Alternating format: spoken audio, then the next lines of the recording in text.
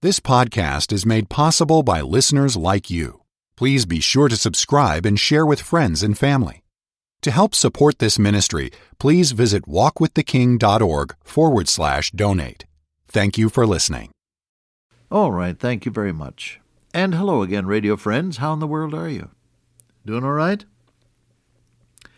Oh, I trust so. My heart goes out to so many of you whom I know personally, and I've either heard from you by letter or card or talked on the phone, and I know that you have some needs and some trials and some heartaches, and I think about that as I start these broadcasts.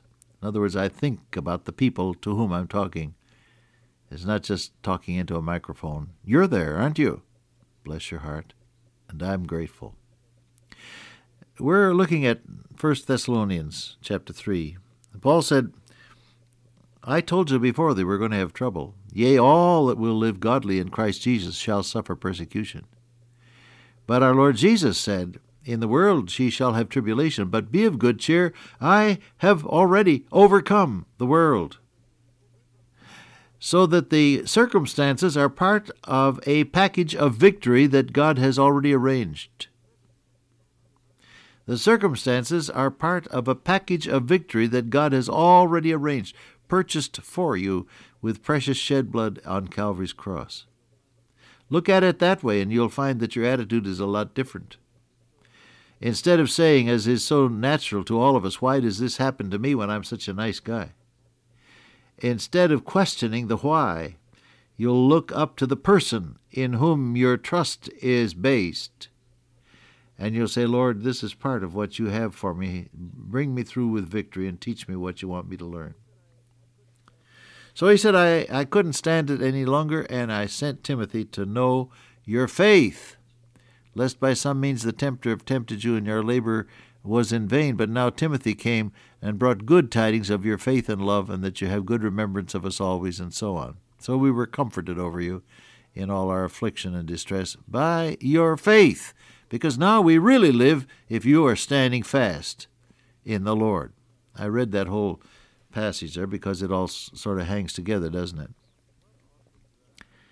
What ought to drive a Christian, particularly a Christian worker, pastor, evangelist, missionary, Sunday school teacher, whatever, what ought to drive a Christian in relationship to other people? He said, I couldn't stand it any longer. Verse 1. Verse 5, I couldn't stand it any longer. I sent Timothy. Now, what ought to drive a person? A deep desire to be sure that the other person or persons stand fast in the Lord. Now, he said, we really live, verse 8, we really live if you are standing fast in the Lord. Now, this is not unusual. Paul said in another epistle, stand fast in the Lord, dearly beloved. Stand fast in the liberty wherewith Christ hath made us free. A lot of different places. Stand fast. Hang on. The way we'd put it nowadays, hang in there, you know. He says, now I'm really living if you stand fast in the Lord. What should really drive me in terms of my interest in other people and in Christian work generally? Should it be the effect I'm having? Should it be to be considered successful either in my pastorate or missionary work or Sunday school teaching or evangelism, whatever it may be? Should that drive me? Should it not rather be, as we look at this passage, should it not rather be a deep, driving, burning concern that people should first get to know the Lord, and second, that they should grow up in Him and stand fast in their faith, never shaken up by troubles or circumstances, but looking to Jesus and standing firm? That should be the driving desire of our lives. You follow that? See, that makes a great deal of difference. It has to be admitted, many of our Christian work activities turn out to be performances. And God isn't interested in our performance. He's interested in our faith and in our love. He said to Simon Peter, Simon, Satan hath desired thee that they might sift thee as wheat, but I have prayed for thee that thy faith fail not. He didn't say that your performance fail not. or your willpower fail not, or your courage fail not, because Peter failed in all of those. But he said, I've prayed for you that your faith fail not, and when thou art turned again, strengthen thy brethren. And after the resurrection, when the Savior spoke especially to Simon Peter, he said, Simon, son of Jonas, lovest thou me more than these? And he asked the question 3 times. Why? Because the Savior looks for faith and the commitment of love primarily. He knows that your track record is not going to be 100% perfect. You're not going to bat 1,000 in the game of life. You're going to have your problems because you're a human being, but he wants to know whether or not you really trust him, whether you really love him, whether you are really committed to him. That's what he wants to know. So Paul said, I couldn't stand not to know whether you're really standing fast in the faith, so I sent Timothy.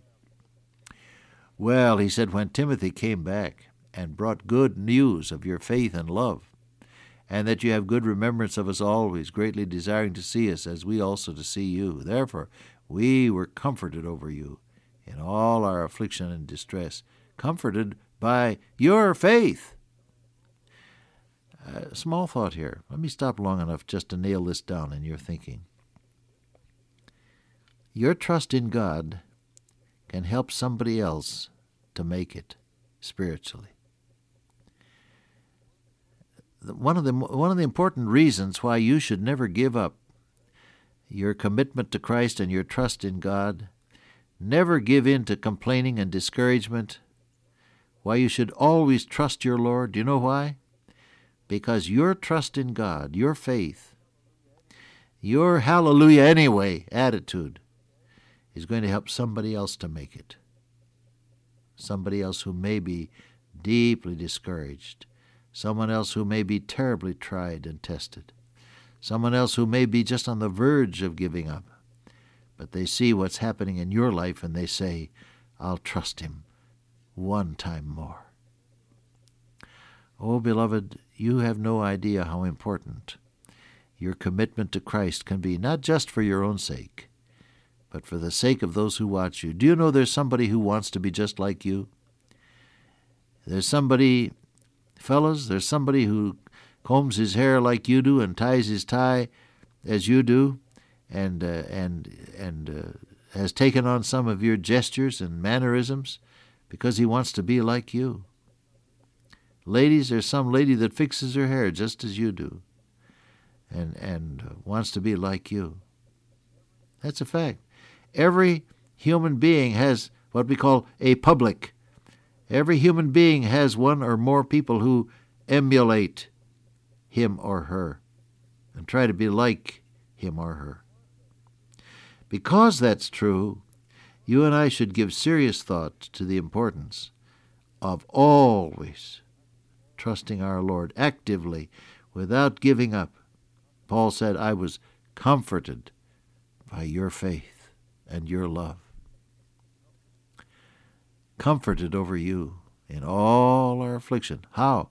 Comforted by your faith. Because now I really live if you're standing fast in the Lord. So somebody's watching you today, beloved. Somebody is listening to you today. Someone is observing how you react to the stresses and pressures of life. Yes, they are. Oh, don't give up trusting. Don't give up obeying. Don't give up praying. Turn your face often and often toward heaven and ask God to keep his hand on you. Why? Because somebody else is gauging their life spiritually by what they see in you.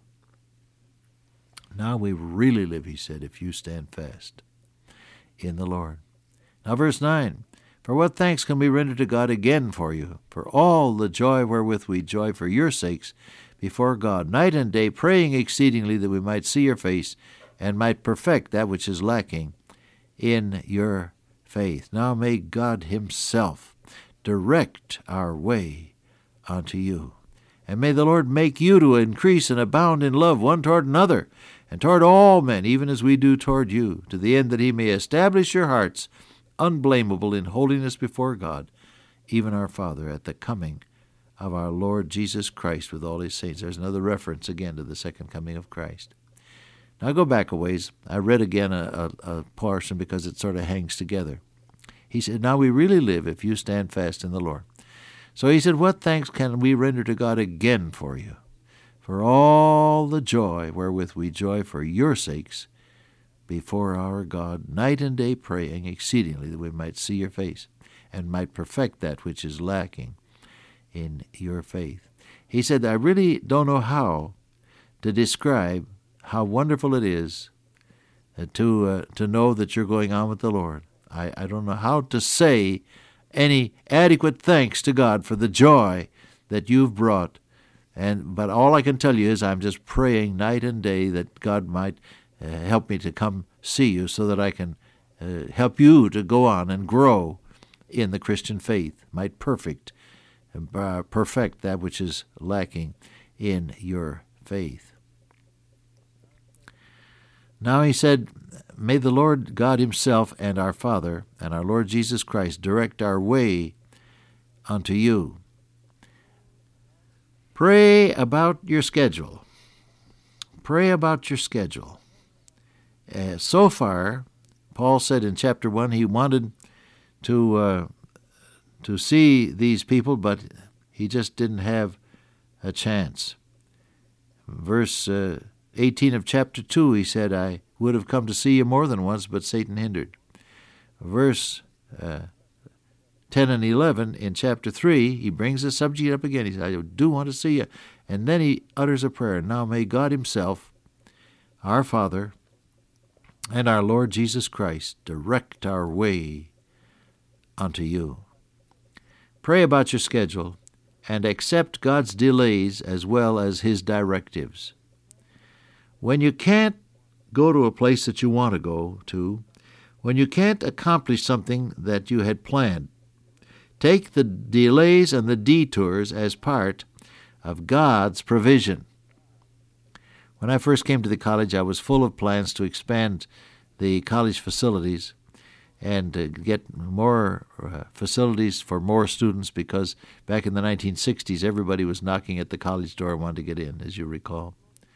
But God slowed me down, and for one reason or another, I never was able to get started in building a lot of buildings until later on, when we did some improvements and got to some playing fields and a new dormitory and a new science building and all of that.